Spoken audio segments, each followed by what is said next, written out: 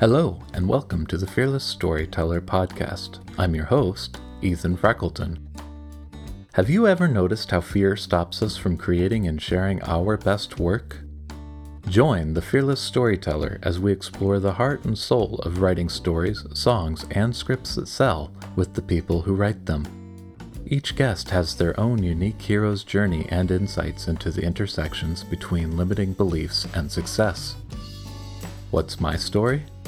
In 2007, I was divorced, in debt, stuck in a soul-sucking job, desperate to have a meaningful, fulfilling life, but not sure where to begin. I made a simple choice at the time, to start honoring my yes and to start speaking my no. Consequences be damned. After all, how could my life possibly get any worse? I began the long path of becoming a professional songwriter, finding my fearless voice along the way. Now, I'm living my dream life as a husband, father, and professional storyteller. Are you ready to minimize overwhelm and maximize your capacity to do your best work? In April, I'll be offering the Spring Clean for Authors 4-week online support group to help you declutter your personal and professional lives. You can show your interest by pre-RSVPing today. Just visit ethanfreckleton.com/declutter. That's ethanfreckleton.com/declutter. Link will also be available in the show notes. In 2012, Jonathan Yanez quit his job, cashed in his 401k, and decided to go for broke as a full-time independent author. Now, he's a best-selling science fiction and fantasy author with a sizable backlist. In conventional narratives, it's tempting to only talk about the success, but in this interview, Jonathan busts the myths of the overnight success wide open and talks about the hard times and failures too. In his own words, he's made every mistake imaginable, and yet, he's still come out ahead. If you're looking for inspiration to get it done, look no further than today's episode of the Fearless Storyteller podcast. Jonathan Yanez, welcome to the Fearless Storyteller podcast. Thanks for having me. Yeah, and you were about to tell me before I hit record for that moment, special moment that will be coming someday for me, maybe someday soon, when I get that first 1-star review. You had an exercise. Right. What's really helped me after doing this for 8 years and getting my fair share of 1 and 2-star reviews is taking a moment and then going to look up 1 or 2 of your favorite authors, whether it be like Stephen King, J.K. Rowling, Dean Koontz, whoever it might be, and then looking at their 1-star reviews. Right? Because these are like titans in our industry. So to know that, we can't please everybody. Neither can these great authors please everybody. Like, I love Tolkien. To go read some of his 1-star reviews. Like, if they're going to get 1-star reviews, then we're bound to get 1-star reviews as well. I guess so. And like, how did you first come by that thought? I don't know. I started writing in 2012, so I'm sure my 1-star reviews started coming in 2012 as well. And I feel like I was just thinking, nobody gets to success without having their fair share of people who are putting them down, right? Just because, I think it's a common concept. Like, you can't please everybody. Yeah, it's true. You can't.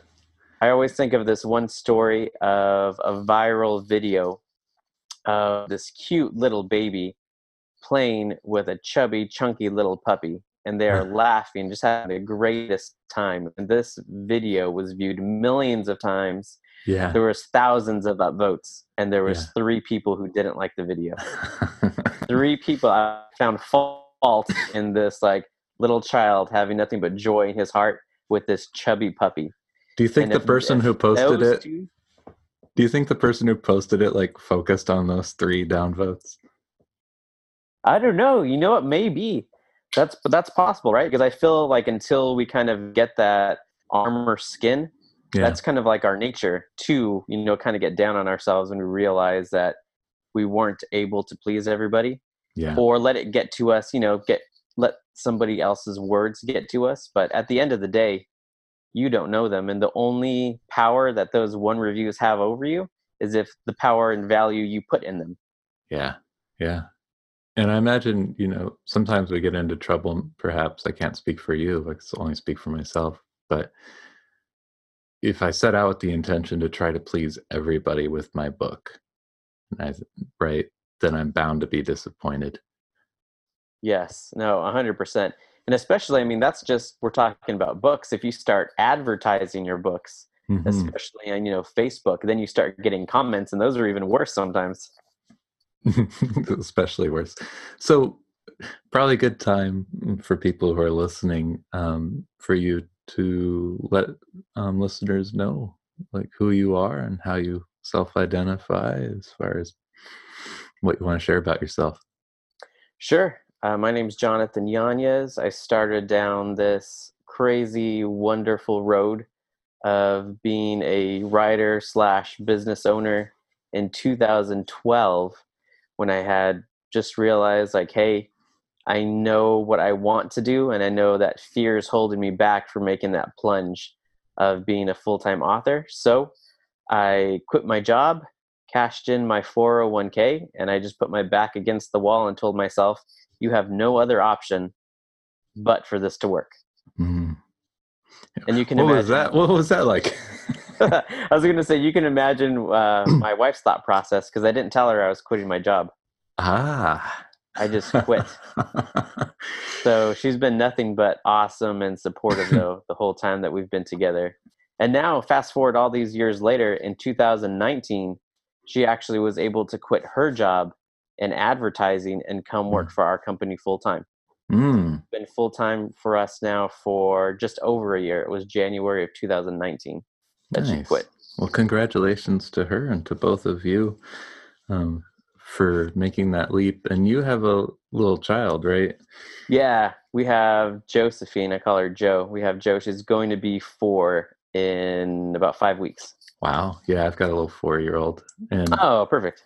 likewise, I've got a supportive wife, and I it's my second child, a different parent, but this time around, just very conscious of, like, both of us very conscious of the best way to teach our child, like how to have their best life and live their best life, is for us to make sure that we lean into our discomfort and continue to live our best lives even after we have a child. Isn't that crazy? It's crazy to think what you just said. I mean, like, leaning into discomfort's a great way to put it, but there can be no progress in comfort, Yeah. right? Like, if you're comfortable, you're obviously not pushing yourself or straining or working hard. If you're just Yeah. comfortable, I was having just like sitting on the couch watching TV. That's like comfortable for me, Yeah. as opposed to like going to them and sweating and working hard to get to that next level. Yeah. I think my wife and I both did the um, probably what would scare a lot of people when we found out that we were pregnant. Um, I quit my job, and she soon followed step, and we spent the first year with our kid and figuring out what we're going to do next. And yeah, I wouldn't trade it for anything. Right? It's crazy. It's a lot of fun, but I mean, I don't think that there's anything wrong if you want to work for somebody else. Like, if that's really what you want to do, I say go for it. Everybody is going to find what makes them comfortable in this world. So I don't want to put anybody down who would rather not quit their job and who wants to work for Yeah, somebody no, else. but so there's this personal question that comes up for everybody, whether we think about it actively or not, and there's this concept of enough, like legitimately we have some needs that are individual to us and some overlap, no doubt. And when you quit your job and go into self-employment, there's no guarantees. And so like at what point do you chalk it up and say, hey, we're successful and sustainable? Like, what does that look like? What was enough? Yeah, that's a good question. And success is a double-edged sword as well, right? Because you have to ask yourself that same question. Like, okay, you hit your goals and you see, like, hey, if I work harder, I Hmm. wonder if I could reach a new set of goals. But then you ask your question, like, at what cost? Especially Right. having a family, right? So, like, Yeah. yes, I could go back to working 7 days a week and hitting 5,000 words a day word count, but at what Hmm. cost to myself and to my family? Yeah. Yeah, yeah, and I've noticed. I think we're connected on social media. I noticed that you seem to put, at least my perception, the perception that maybe is out there, is that you put as much time into your own health and your own well-being as you do into your writing. Oh yeah, for sure. So in 2017 and 2018, I worked 7 days a week, just nonstop, right? Just like Yeah. cranking on my business, cranking out books, and I wasn't taking care of my health as much as I could have been. Hmm. So each year I was getting really sick, right? Whether it was like the flu hitting really hard or colds or like a stomach virus. Yeah. So I would get sick, really sick, maybe like 4 to 5 times a year. Yeah. So in 2019, I made the conscious decision to only go to working 6 days a week. Hmm. And I started waking up at 5 a.m. And that meant that I was able to get the bulk of my work finished before my daughter and wife woke up. Mm-hmm. So then I could have most of the day. I'd still need to do emails and maybe, hit like one more writing sprint or something later on. But I would have the bulk of the day to spend with them. Mm. And last year I got sick once and just very minorly. Like I was better within 2 days. Wow. So chew on that for a second. So you changed up your schedule, like most people like will get up early before kids get up so that they can get their writing done before they go to work. So, but you rescheduled so that you could get your writing done and then spend your day with your family. Yeah, it's crazy to think, but Like that once I doesn't sound started, like the American dream at all. So, when I think there's something wrong with me, Ethan. You haven't figured this out yet. There's something wrong with me. Like I actually like putting myself in these uncomfortable situations because I know they're going to make me grow. mm, mm, So I enjoy waking up at 5 a.m. So that way I can get, like 2 to 3 hours of uninterrupted work in and just a grind. mm, And that way later on, like I said, I still might need to get another hour or two in the day somewhere. yeah. But for the most part, I get to spend with my family. Yeah. And so what had to shift from like 2013, 2012 to 2019 for you to feel comfortable like scaling back? I think, there's lots of different things, right? Like I wish it was easy to say there's like one thing that people could follow and Mm, then, they could have the same result, but it was a lot of different things, doing a lot of different things right. One of the biggest things though is outsourcing. mm, So I used to try to do like all my newsletter swaps, managing different like Facebook accounts and social media with yeah. advertising and writing. Like I tried to do it all myself. Mm-hmm. And then I realized, what is your time worth and where are you most valuable? Yeah. So unless you are hiring a ghostwriter or you have maybe like a co-writer who's taking the bulk of the work, if you're a writer writing your own series, basically that's your job, right? Yeah. Do your job. So you need to sit down and make sure that you're writing content to be able to produce. I'm not a Patriots fan, but my wife is a huge Patriots fan. Mm, And I do respect her work ethic. And what Bill Belichick, the coach of the Patriots, always says is do your job. yeah. So I always think that myself in my head if I'm getting distracted. And there's like good distractions too, right? I'm working on a film project. I'm working on video games. I'm doing Mm, these things. But always in the back of my mind, I'm thinking like, nobody's going to write that next book in your series except for you. So do your job. mm. Okay. So there's a lot there, but I'm just going to hang on to the shiny object there. So you mentioned good distractions. And so what's the difference between good distractions and your core job? Yeah, so I think a good distraction, right, is opening up different revenue streams or different opportunities for your business. Mm, So we just launched in Germany last week, mm, and I think that's a good distraction.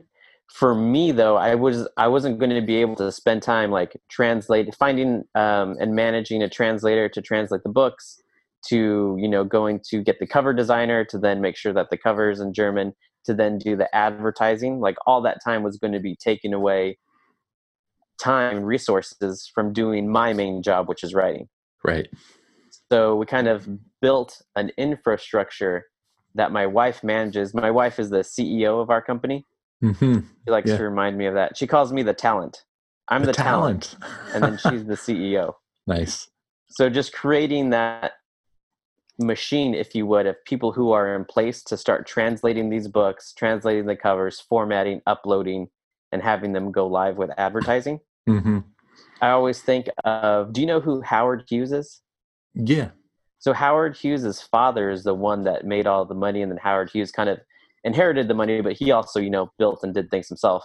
Yeah. But his father was the one that built these drills, these really heavy drills that were able to drill down to levels to find oil. Yeah.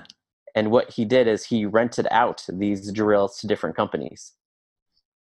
So I always thought to myself, like everybody in the indie industry, it seems to me, is working on building their publishing company. They're doing a great job building books. A lot of them almost are a publisher themselves now, like taking on all these different co-writers and all these different writers underneath them. But I thought to myself, when everybody's zigging, I want to zag. So what is nobody doing? What does nobody want to tackle that seems really hard? And I thought to myself, foreign rights, video games, and film. Those seem like the structures or the drills, if you would, that nobody wants to spend the time or effort to create. Right. So I thought to myself, if I can create this drill, this kind of like structure, this program for myself first, but then I'd be able to rent it out or help these people, find their own oil. Mm-hmm. I wonder if there's opportunity there. Yeah. And so far, are you finding that, like, what's the balance between it's been fun, creative play and troubleshooting, and it's taking time and energy? Yeah, so I'm definitely blessed. We said before that my wife came to work for our company in January of 2019, so just over a year ago. So she's taken on a lot of that. So we'll have our business meetings, and we've kind of fell into these roles, not by intention, but kind of it just happened, where I'm the one that's good about like going out and finding these people to fit these roles, whether it's a translator or a cover artist or a certain editor. Mm-hmm. And then she's really good at managing the process. So I'll go ahead and find that translator and then hand her off to my wife. And then my wife is really good about, touching base with them once or twice a week, making sure the projects are flowing as they should. Right. Yeah. So making sure the execution happens and all that relationship management stuff. So, right.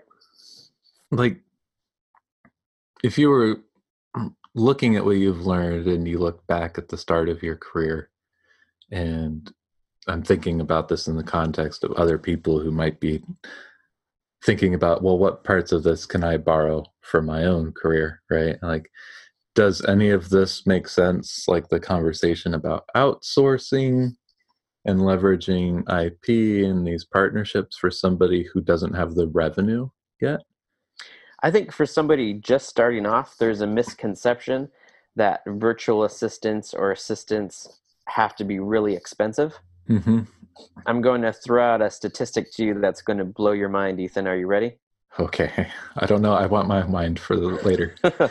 In a good way. It'll blow your mind in a good way. All right. A thunderbolt of knowledge. You might already know this, but there are more English-speaking college graduates in India than the population of the United States. Yes. Right? So that means there's so many people who are educated, who speak English, who are willing to work for what we would consider, minimum wage. But these, again, are, college educated people who are competent and willing to execute on different things you'd want them to. Yeah. And again, are just willing to make minimum wage, and they're so happy and grateful for that opportunity. So outsourcing becomes a huge thing. And I mean, and that's to say, like, you don't have to go to India to find these people. That's just a big example I was using. There's people across, the United States who are fine making a minimum wage and who are able, to help you with building your newsletter, with helping manage your social media accounts. That way you can, do the main thing, do your job, which for most of us is writing. Right. So I would say for that beginning person who's just starting off, don't think that a virtual assistant has to be, $500 or $600 a month, because it doesn't. Yeah. It could be, a minimal amount of work for them to help build your social media and build your platform and build your newsletter. Because if I had to go back to myself 8 years ago when I started writing in 2012, Ethan, I would have sat myself down and told myself, build your newsletter. Yeah. Yeah. But there's a mindset thing that goes with this, right? Like, it's one thing to jump and start writing and see if you can sell some books. And it's another to say, well, wait, am I really committed to this? And does what I'm doing really have value when it hasn't been proven to me yet by the numbers? Right. Like I'll just be honest with you. Can I be honest with you, Ethan? Please. Oh my Okay. God.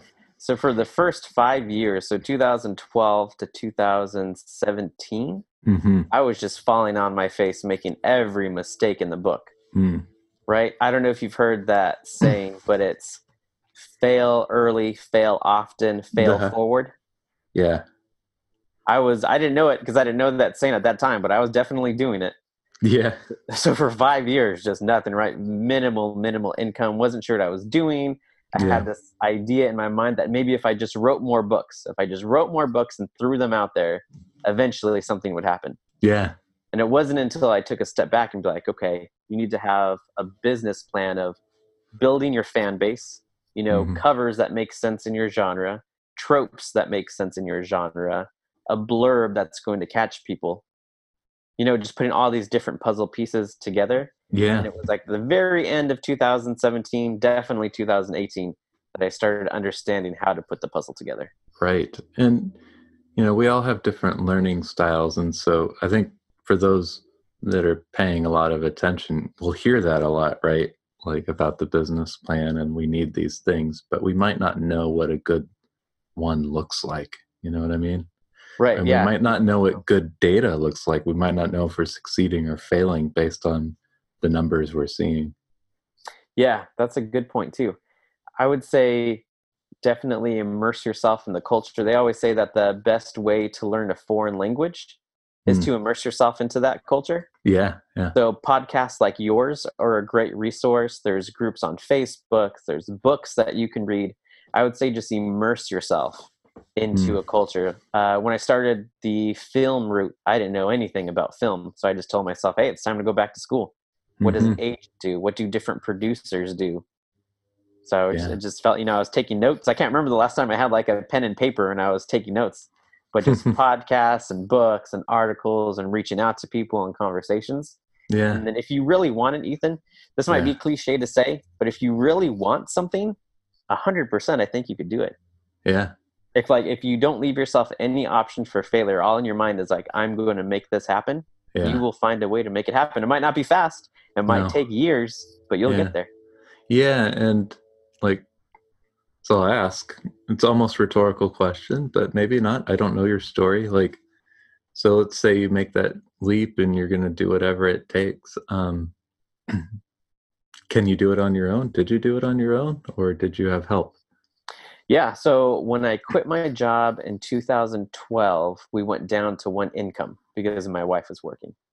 But even with one income living in Southern California, things are, I needed to bring in some income of my own for us to be okay.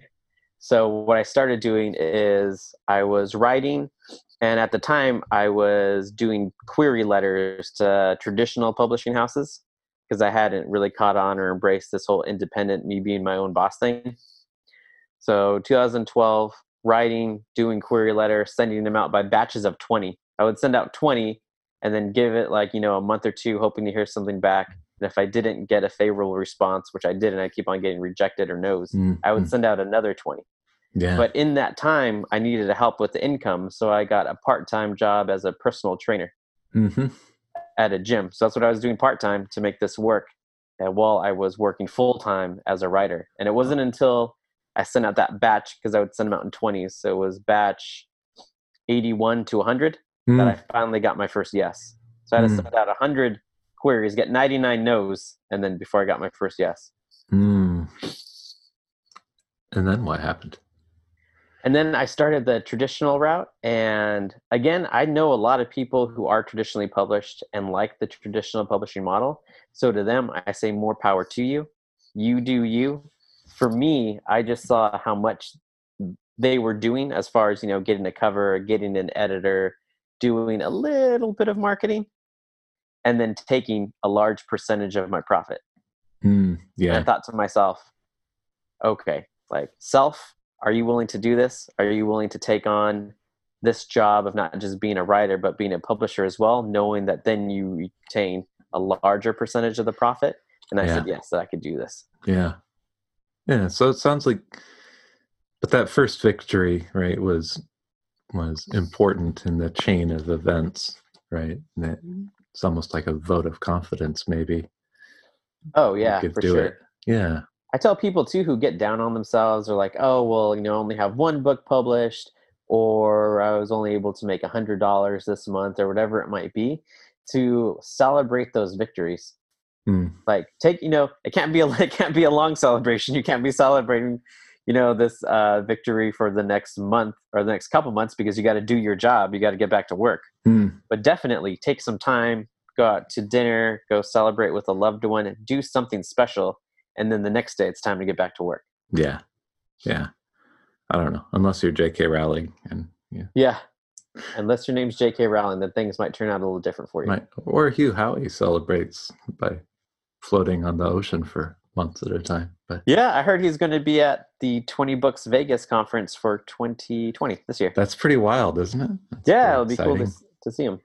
Yeah, I love that everybody has their own path to success. And so you have a lot of books out now. It looks like I started going through your backlist, and it's pretty extensive. And I'm curious, well, so one answer is you've been writing since 2012 or at it full time. But two, like, what's still motivating you about storytelling and writing, and what kind of stories do you find that you keep getting drawn to? So I don't outline at all. The adventure for me, it's fun for me. It's almost like playing a video game or watching a movie when I'm writing, because I don't know what's going to happen. I'm just like hanging out with these characters, and we're, traveling a post-apocalyptic world, and monsters are chasing us, and then all of a sudden we're in space, and we're, space mercenaries. So I think that's the fun for me that keeps me going. It never happen. Anything could happen. Yeah. And was that always the case, or did that a shift you made to keep it engaging for you? No, I think that's originally how it happened. I think maybe at the most when I started, I would do just kind of like a bullet point outline. So maybe just 5 or 10 things that I knew were going to happen in the story. Yeah. And I think that's the most outlining I've ever done, but that was early on. And now I don't even do that. I'm just kind of like strapping my blaster to my hip, and then, jumping along with these characters and going on an adventure. Yeah. And so when you deviated from that, right, and it sounds like you trust your writing and your process, and like, what was it that you needed to have trust in doing it that way? I think that I understood storyline, and more importantly, I wanted to make sure that I really understood my character. I forget what author said this, but just FYI, disclaimer, I did not make this up. I'm not trying to take credit for this, Ethan. Yeah. But somebody more intelligent than I said that their main character is their best friend. So I think once they trusted that I really knew these characters, I knew how they would act in certain situations. I knew how if you put two characters in a room, how they would talk to each other. Yeah. I think that really helped trust the process of just being able to write without an outline. Okay. So and I don't usually get deep into craft, and I don't know how deep I need to go, but I guess the question then that I would have is, what do you need to know about your story before you start writing? I think I just have an idea. So this latest series, my series that I'm writing right now, is called Forsaken Mercenary. And I love Wolverine. He's my favorite superhero. Yeah. And I wanted to do something in space. And I also really like the Jason Bourne series. Yeah. So I think it was just knowing that. It's like, what if Wolverine basically and Jason Bourne, their storyline kind of intermixed as one, and there was like a sci-fi setting? Like, what would happen? So just asking myself those questions, like finding something that I'm passionate about and excited about and that I love, and then making it my own. Yeah, I like that. And do you get feedback along the way from others on your story as you go on the first draft, or? No, so I go ahead and my routine now, because I started taking a day off a week. So I take Sundays off. So I just work Monday through Saturday, Mm, and I wake up at 5 a.m. So morning routine is just up at 5, grab some coffee, sit down, and then just start, grinding away. What I've learned is to do writing sprints. yeah, So I do 1,000 words in about half an hour, yeah, and I just make sure I already know what I'm going to write. So it takes any guesswork away. Like, I can't sit at the computer and start thinking then, like, oh, what's going to happen now? I have to go to sleep thinking about it. While I'm eating lunch, I'm thinking about what's going to happen for the next writing sprint. okay, So I never stare at a blank screen just wondering what's going to happen. right. And so how much is enough to know about what's going to happen? Next scene is a line, is it like a paragraph? Yeah, so it's just like a scene. So I wrote a scene in the last book. If anybody who's reading Forsaken Mercenary is listening to this, earmuffs, FYI. Spoiler alert. Yeah, spoiler alert. You can un-earmuff in maybe 20 seconds. So what I was writing the other day is I just knew that there was going to be a sea monster, right? Because these monsters were unleashed on Earth. So I Okay. knew that the next scene that my hero was going to be fighting the villain, and they were going to be fighting on the beach, and the sea monster was going to come out and grab one of them. Hmm. And that was enough. And then I could do a writing sprint of about 1,000 words or even 2,000 words, however long the scene lasted, just knowing that that was going to be the next scene. And Yeah. these writing sprints too, Ethan, I talk to so many people who don't understand really what a writing sprint is. Hmm. But basically, it's like zero interruption. So no social media, no getting up from the seat. All it is just go, like no going back. I write in Microsoft Word. So Yeah. when I misspell a word, there's a nice little red squiggly line underneath it. Yep. And I used to make the mistake of, when I was writing, going back and fixing and editing while I was writing. Yeah. I cut that out totally. So all it is just go. It's just entering a flow state. You Mm-hmm. enter a flow state and you're able to, crank out, in my case, like 1,000 words in about 20 to 30 minutes. Yeah. And then if I could do 4 of those sprints a day, that's 4,000 words a day. And that's what I need. Yeah. Now, during those sprints, do you ever hit that point where you go, oh, well, I've completed my idea I had of what would happen next? Oh And yeah, for sure. So if I get to that point where I feel like, okay, I've finished this scene, I'll look at my word count, and if I haven't hit 1,000 words, it's my job as an author not to give into quote unquote writer's block. hmm, It's my job to sit down and find a way to get it done, to finish it up, hit that next 1,000 words, even if it's into the next scene. yeah, I've just started.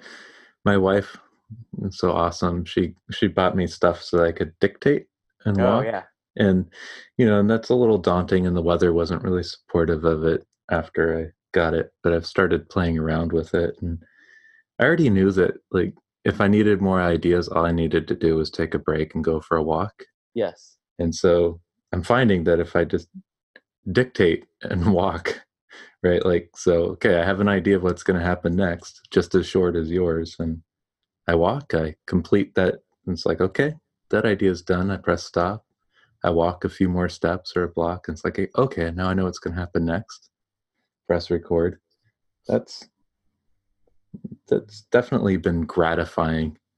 I don't know if the stories are good, but I'm sure they are. I think we're always hardest on ourselves. Like yeah, even now, I don't know how many books I've written, but even now, like every once in a while, I think like, is this good? Is this moving the story along? Like how, yeah, like, second guess yourself. For me, it happens on the first draft, yeah, and by the second draft, when I'm reading through it, I have like too much Tony Stark in me, and I'm like, this is gold. yeah, If somebody doesn't like this, there's something wrong with them, because this is yeah. some great stuff. Yeah, it definitely helps for me to already have people who have liked and like been super supportive of similar work I've already done, with a kind of that process of not having the editor on. Uh huh. Um, I can't imagine, like I can imagine, but I'm not sure what advice to offer for somebody who doesn't have fans yet, right? And hasn't had that feedback to know what it is about what they're writing that they should like, that resonates with people. And I wonder if you could put yourself back to that time when you didn't have fans yet, what your writing process would have felt like in terms of knowing if you were doing a good job or not. I'm trying to remember when I wrote my first series. I think, because you're right, like, I mean, nobody knew who we were when we were writing our first books. So I think maybe it was either just friends or family Yeah. that I coerced and bribed to read my book and give me some feedback. I'm sure my wife was one of them. And then, I'm sure I can think of a couple friends. So I think that's how I did it. I think I wrote the book and then I got friends and family to kind of, take a look and see what they liked and what they didn't like. I would always ask them, because a lot of people are hesitant to give you criticism because they don't want to hurt your feelings. Yeah. So to kind of like lighten the load on them, I always told them, tell me what you really did like about it, and then tell me kind of like where you saw opportunity to grow. And I Yeah. felt like if they were able to also give you positive feedback, then they were more likely to be honest with you about what you needed to work on. Yeah. And did you have getting into writing like a favorite craft book or teacher I don't, for I don't think so. I don't or think. just follow your instincts and Yeah, I just read a ton growing up. So I would read a lot, and I knew that for what genres that I was writing in, it was important for me to again just immerse myself into mm. that genre. Mm-hmm. So I think that was my go-to more so than craft books, like just Yeah. immersing myself in the genre that I was writing. So I knew kind of like what worked and what didn't, what fans and readers would appreciate and what they wouldn't. Yeah. Yeah. And so like what are you working on right now as far as like stretching yourself with writing stories? Yeah, so we just launched into the German market, and that's been super exciting to see the Forsaken Mercenary receive there. Yeah. And now kind of we have that drill, we have that machine built. So Mm. now we're just starting to put book after book into that machine and hit the German market. Mm. And as far as the series that I'm working on, I'm writing the Forsaken Mercenary series. I'm on book 8 right now. Book 8 will be out in about 2 to 3 weeks. Mm. So a mistake that I made early on is I would always write trilogies or Yeah. maybe even like a one-off book. Yeah. I didn't understand how much it cost on the marketing side or advertising side to acquire a new reader until Yeah. my wife came on full time. Yeah. So we broke down the numbers for us. Yeah. We need $6.50 Yeah. in advertising to acquire a new reader. Mm. That means on book 1, if I'm pricing my book 1 at like $3.99 or $4.99, I'm Yeah. not making my money back. Yeah. I have to get them, into book 2 before I start seeing a profit. And then from book 2 on, then I'm able, to support my family and pay our mortgage and buy groceries. Right. So Right. early on, I wish I would have started doing long series. But again, it wasn't until Forsaken Mercenary, maybe even last year, that I started doing longer series of books, like 6 books in a series. So now Right. Forsaken Mercenary is 8 books almost out, but I Sure. plan on taking it to like 10 to 15. And the math changes again if you have a co-writer, right? Right. Yes. And so you've done a lot of co-writing, it looks like. Do you want to talk about that? Yeah. Like, So I've written with a bunch of people from like April Baker to Ross Bazell, Nick Cole and Jason Onspach, Jay and Cheney, Justin Sloan. There's a bunch of names just because I've been writing for so long, right? yeah, So I 8 see years of J.R. this. Castle in there. And... Yeah. So J.R. Castle is actually my wife. All right, perfect. Yeah, we Yay. did a series together called Gateway to the Galaxy. Okay, yeah, I want to talk about that, but like we'll get there. So I guess first question is why did you start co-writing and what did you like get from it and where has it stretched you? Yeah, I think the reason I wanted to start co-authoring is because I want to do it all, Ethan. I feel like, I don't know about you, but I don't believe in reincarnation. So I Yeah, feel like this is it. This is the chance that we have. This is the chance we have for either for me to binge another season of Netflix or to, open up a new river stream and see if I could push myself further. Right, going back to making yourself uncomfortable. yeah.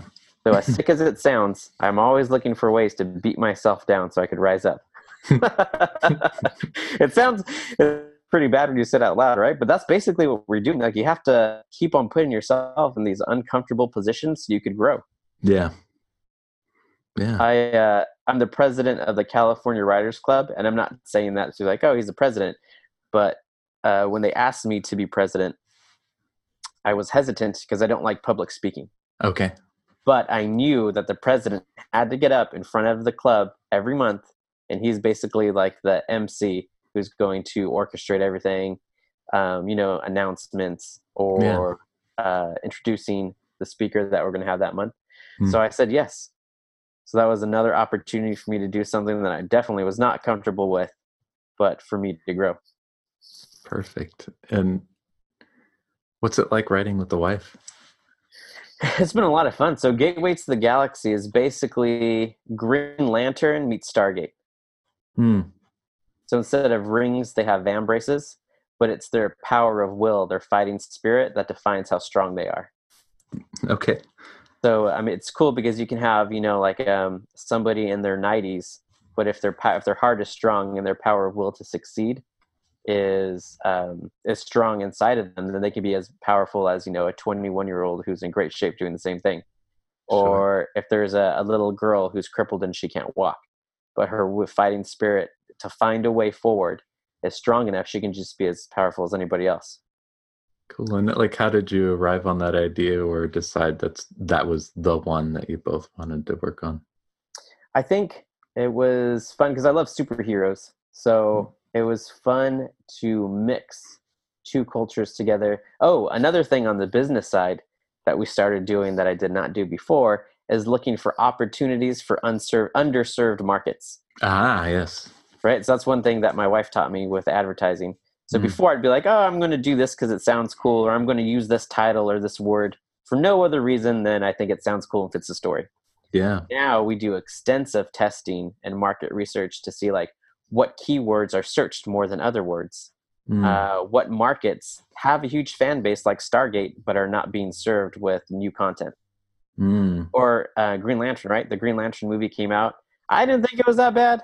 A lot of people really didn't like it. But I thought to myself, I know there's tons of Green Lantern fans out there. Yeah. I know there's a lot of Stargate fans out there. And neither one of those franchises are necessarily, like, I'm sure there are things coming out, but it seems like the fan bases would consume more content if it was available for them. Right. Well, how do you know, that a TV or a film viewer translates to a book reader? Advertising research. Okay. So again, not everybody will. Not everybody who likes film is also going to like ebooks. So does that mean like you just dedicate a certain chunk of budget to find out if clicks will convert to sales? Or yeah, so Jennifer, we need to get her on your show too. Absolutely. She does all of that for us. So from like Facebook to advertising to keyword searches to figuring out where in the market that there's opportunity, even to the first book of the Forsaken Mercenary series. The title of that book is Dropship.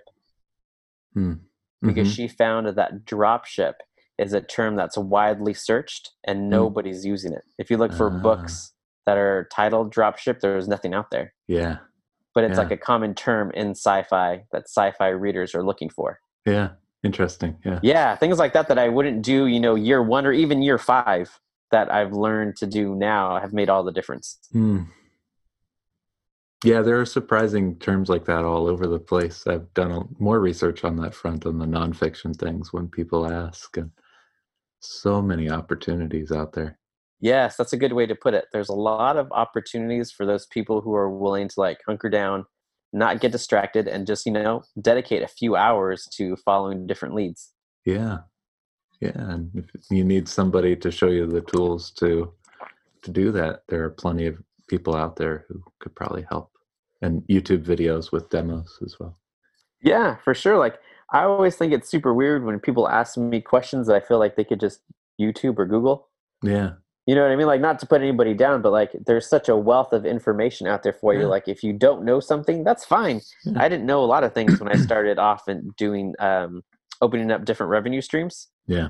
Like, it was a crash course. I didn't know the different types of producers there are. I didn't know the difference between an executive producer, a line producer, an associate producer, a regular producer. And a lot of us learn by doing, right? Yeah. Like we do just-in-time learning, and there are gaps out there. Like, so dropship is an underserved market. I'm sure there are gaps in terms of still resources for people learning how to have an author business as well.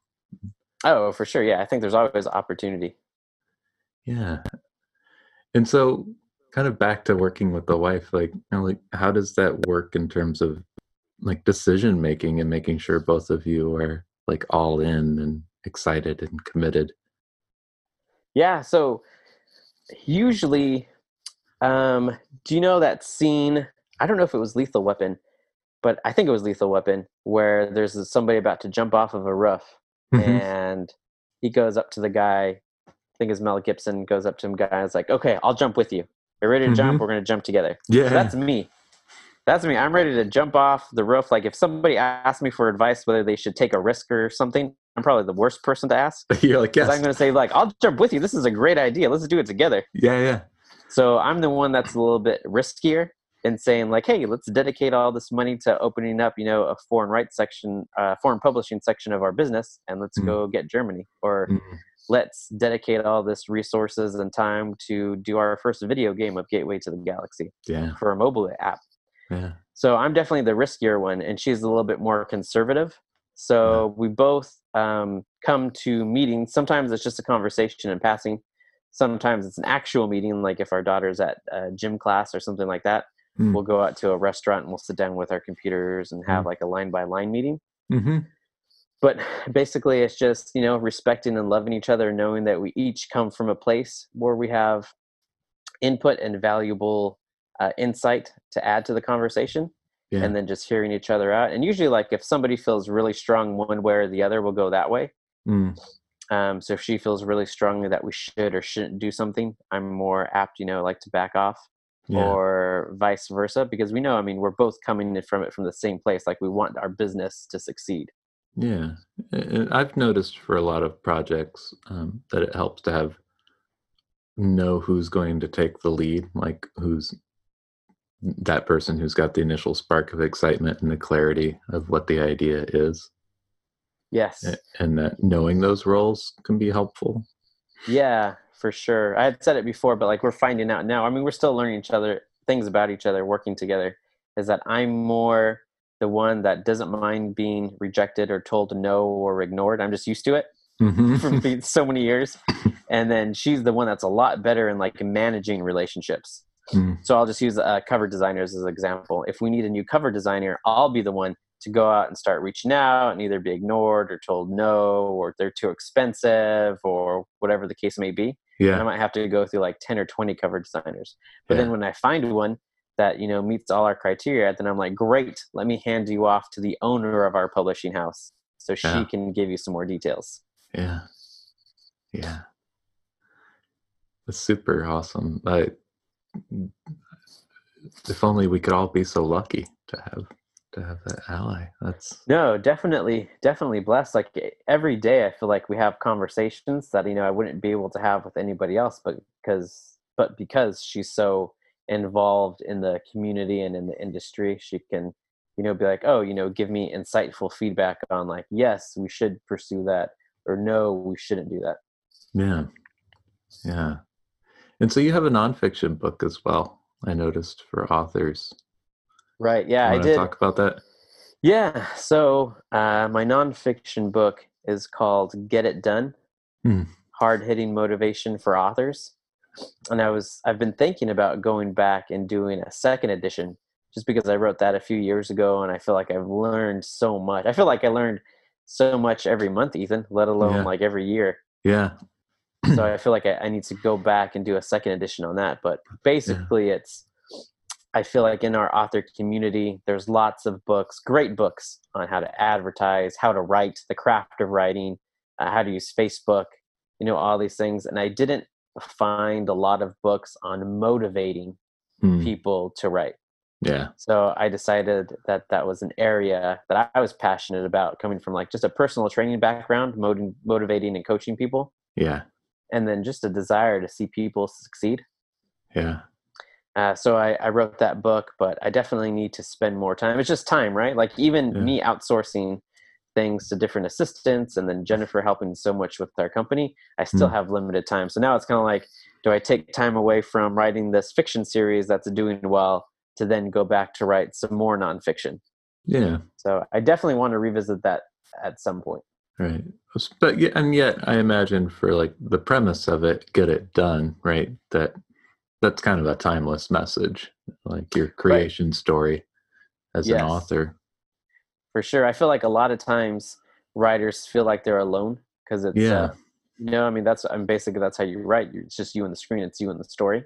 Yeah. And a lot of people might not have a structure around them where they're able to look to a spouse or a relative or a friend to help, support them. Or if that friend or relative does support them and motivate them, maybe they don't know exactly how the best way to go about that would be since they're Mm. not a writer themselves.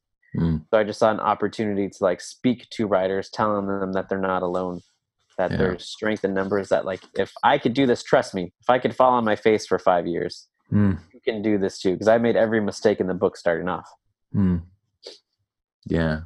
It's worth everybody hearing. And one of the reasons I do this is just to help keep perspective, right? Like we see the success stories and we hear about the people who succeed out of the gate, right? Like that succeed on writing one book a year or within 3 years have built their empire, right? Oh man, I wish that was me, Ethan.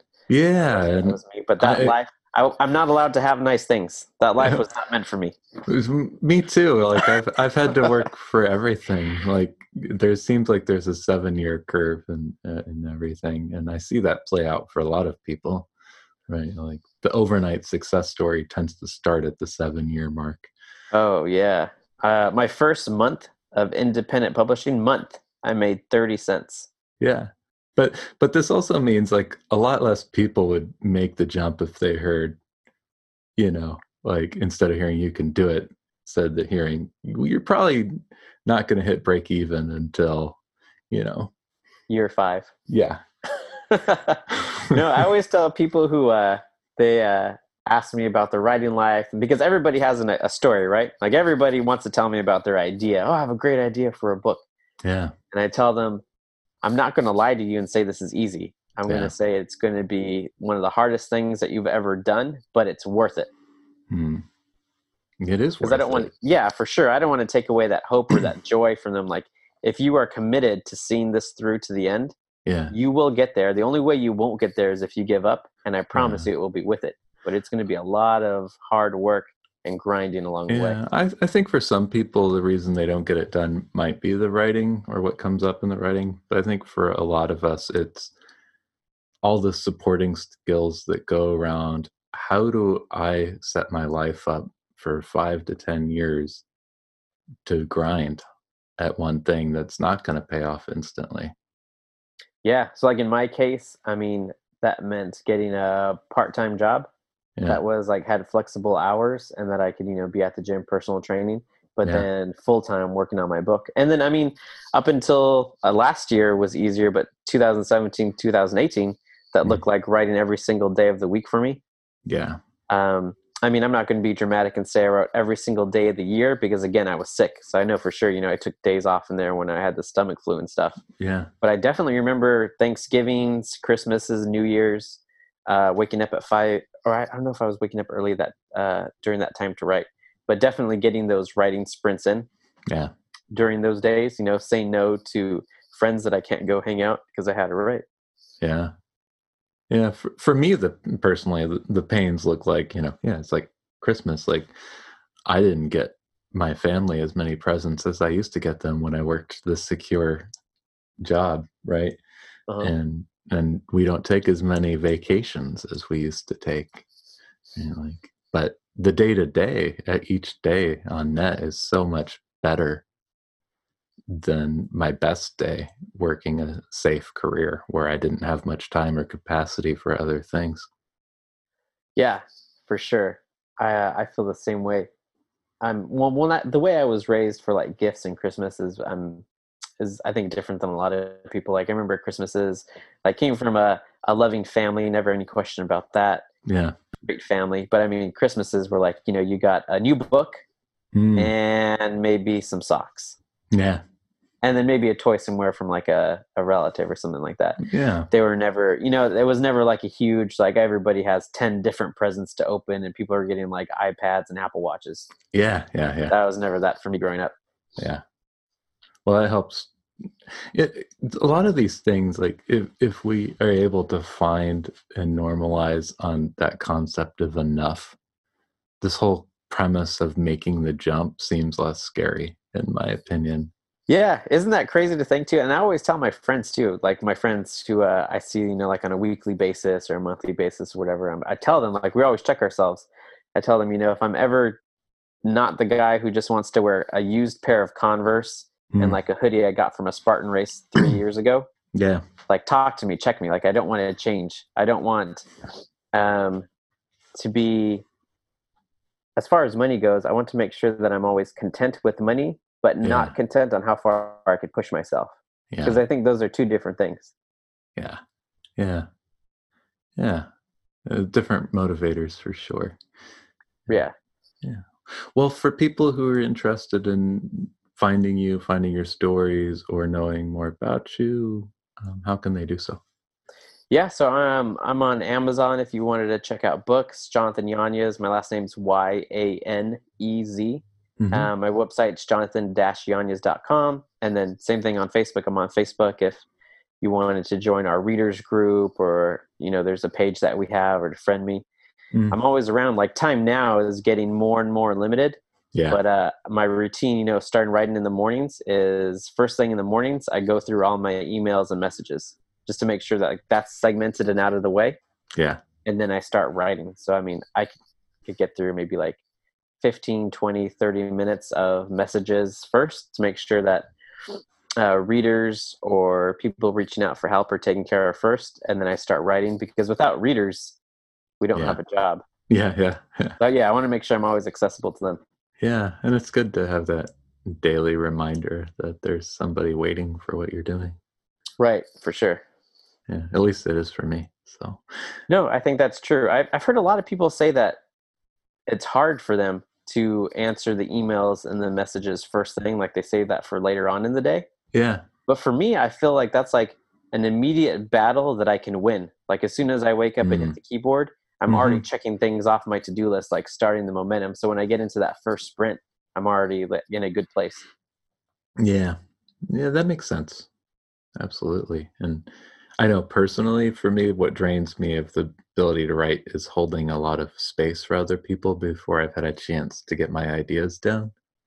So I guess it's a question of how the interactions with the readers go, and, boundaries and those sorts of things. Yes, for sure. The writing part is the fun part that we enjoy.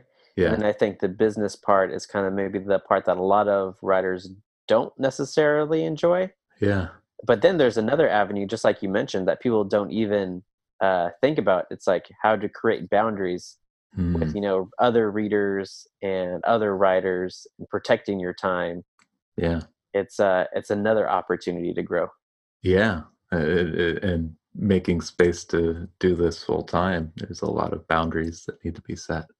Yes, for sure. Yeah, that's the skill. So, well, Jonathan, it's been an absolute pleasure being able to sit down and chat with you. Yeah, for sure. As soon as you invited me on the podcast, I already knew who you were. I listened to your show. So as soon as you asked if I'd come in, I jumped at the opportunity. Thanks for having me. Yeah, my pleasure. And I look forward to chatting with your wife as well. I hope you've enjoyed today's episode of The Fearless Storyteller. As a reminder, any and all links can be found in the show notes. And if you're enjoying this podcast, will you please consider leaving a review? By doing so, you'll be helping new listeners discover the Fearless Storyteller podcast.